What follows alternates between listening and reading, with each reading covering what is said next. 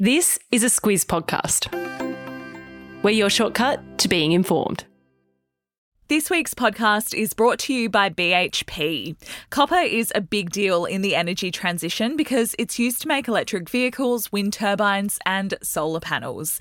When it comes to producing copper responsibly, it's happening now at BHP. Good morning, I'm Alice Dempster. And I'm Claire Kimball.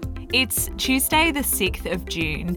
In your Squiz today, Kathleen Folbigg has been freed, it's Interest Rates Day, a report into sky-high airfares, and perfecting your Hollywood smile. This is your Squiz today. It was a massive day yesterday for the woman who was once dubbed Australia's worst female serial killer, Claire. Kathleen Folbigg was pardoned by the New South Wales Governor after being convicted 20 years ago of the murder of 3 of her children and the manslaughter of 1. And she was immediately released from prison yesterday morning. Yeah, that follows a judicial inquiry into Folbigg's conviction, and it looked at new evidence that the children could have died of natural causes.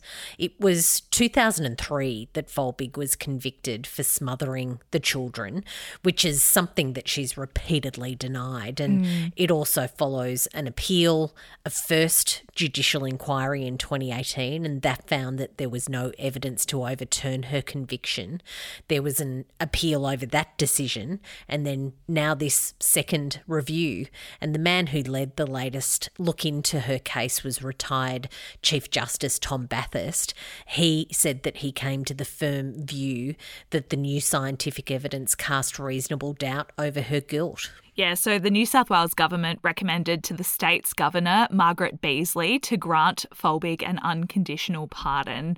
Claire, Folbigg's children, Caleb, Patrick, Sarah and Laura, all died suddenly between 1989 and 1999.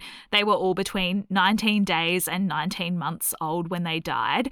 Take us through the evidence that changed things for Folbigg this time around. So for years, supporters and experts said that there was no evidence that Folbigg killed her children, but it wasn't until an international team of scientists found in 2021 that Folbigg and her daughters shared a genetic mutation that can cause life-threatening cardiac arrhythmias.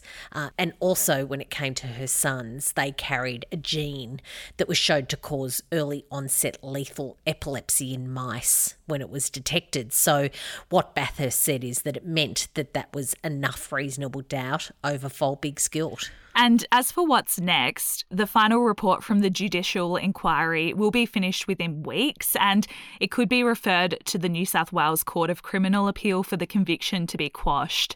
That will then open the door for Folbigg to sue the state for compensation.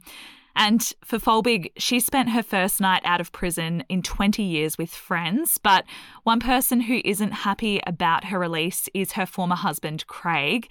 He still believes she killed their children, and his lawyer said he is shattered by yesterday's decision.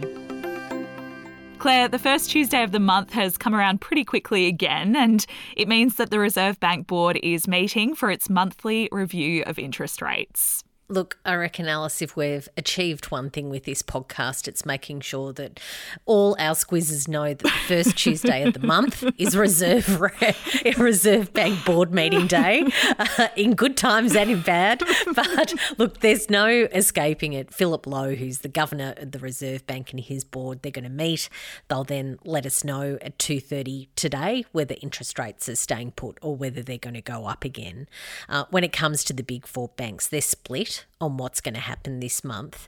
The Commonwealth Bank and Westpac have said that they reckon rates have peaked, but ANZ and the National Australia Bank are tipping at least one more rate rise before the end of the year.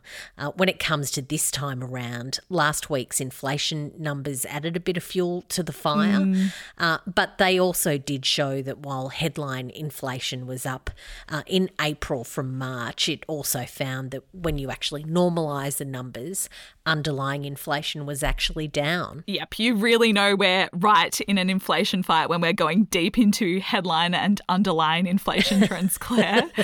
But today's RBA decision also comes as a new survey says that 40% of Aussies are struggling with their mortgage repayments, and that's up from 24% last year. I can't wait for the day we talk about prices on something going down, Claire, but today is not really that day. A new report is out from the consumer watchdog, the ACCC, and it blames the dominance of Virgin Australia and Qantas and Jetstar for the higher airfares that we're seeing in Oz. Yeah, so it said that those companies are linked to underwhelming outcomes when it comes for people travelling on planes at the moment. The report says that nearly 30% of domestic flights were delayed in April. 4% were cancelled across the board. Jetstar was the worst offender. It cancelled about 8% of its flights in April. The chair of the ACCC is Gina Cass-Gottlieb. She said that there's ineffective competition and that's resulted in higher prices, also less customer service. She says that Australian passengers deserve more than that, and she suggested that airlines could even be forced to compensate passengers for those cancelled or delayed flights. And it's not all bad news, Claire. Qantas boss Alan Joyce said that fares are coming down as capacity returns following those COVID shutdowns that we saw. Joyce said that international and domestic routes will be back to at least 100% of pre-COVID levels by March next year. Prince Harry's back in the news, and that's because he's getting ready to give evidence in his lawsuit against a British newspaper publisher. It's notable, Claire, because he'll be the first royal to testify in court in 130 years. Yep, that's Harry breaking records again and really being an outlier when it comes to his family. Harry's among 100 people who are suing the Mirror Group newspapers, which is the company behind the Daily Mirror. It's a really big tabloid newspaper in the UK, and that's over alleged phone hacking, also other what they call unlawful information gathering. And Harry's expected to really unload when he goes on as a witness on the whole British tabloid industry. Of course, he's recently called that industry the mothership of online trolling. And in reply to that, reports say that Mirror Group newspapers will argue that some of the information they obtained came from royal insiders. It's a huge case, so we're sure to hear plenty more about it. A quick message now from our podcast partner, BHP. Across the next couple of weeks, we'll be talking to Squizzers about BHP and the work they're doing to provide the materials that we need to transition to a low-emission economy for the energy transition. At the start of the podcast, you heard how copper is used to make electric vehicles, wind turbines and solar panels. So when it comes to producing it, reducing emissions is a priority. And that's why BHP is making solar, wind and battery deals to help power their South Australian Olympic Dam copper mine. It's happening now at BHP. Plenty of people have had a change in career over the past few years, Claire, but I'm not sure how many of them have considered becoming a smile instructor. Sounds like a great time to me. It's a completely legit job and it's taking off in Japan. Well, Alice, I reckon you're one of the smiliest people I know, so I reckon you could be pretty excellent at it. Not that I want you to find a new job. I think you should stay exactly where you are. But one founder of the industry in Japan reckons that demand for her Smile tuition services have quadrupled since last year. The issue is that the mask mandate in Japan has really finally started to come off. Masks were compulsory in Japan in many areas right up until March this year. Masks were always popular in Japan, even before the pandemic. And recent polls say that just 8% of locals no longer wear masks at all. But she's really finding that those who are pushing the mask down need a bit of help on their grin. Yeah, and the best part about this is that locals are paying 7,700 yen, which is around $83 for an hour-long Hollywood-style smiling technique session, as it's called. If you want to practice that technique in the mirror at home, Claire, it's really simple. You just round your cheeks and show the 8 middle teeth of your top row. I'm going to count teeth as soon as we finish. We spoke about the pending cash rate decision from the RBA earlier, Claire, and today we'll also get some new data from the ABS around household spending in April. Yep, that's a lot of data for Squiz the Day today. Really like some ABS data and some official interest rate information, so we've got those bases covered. Today is also Queensland Day, which marks the day that the Sunshine State was established when it broke away from New South Wales. That happened back in 1859. Oh, there you go. Happy Queensland Day to Queenslanders out there. And that wraps us up today. Have a great day, and we'll be back with you tomorrow.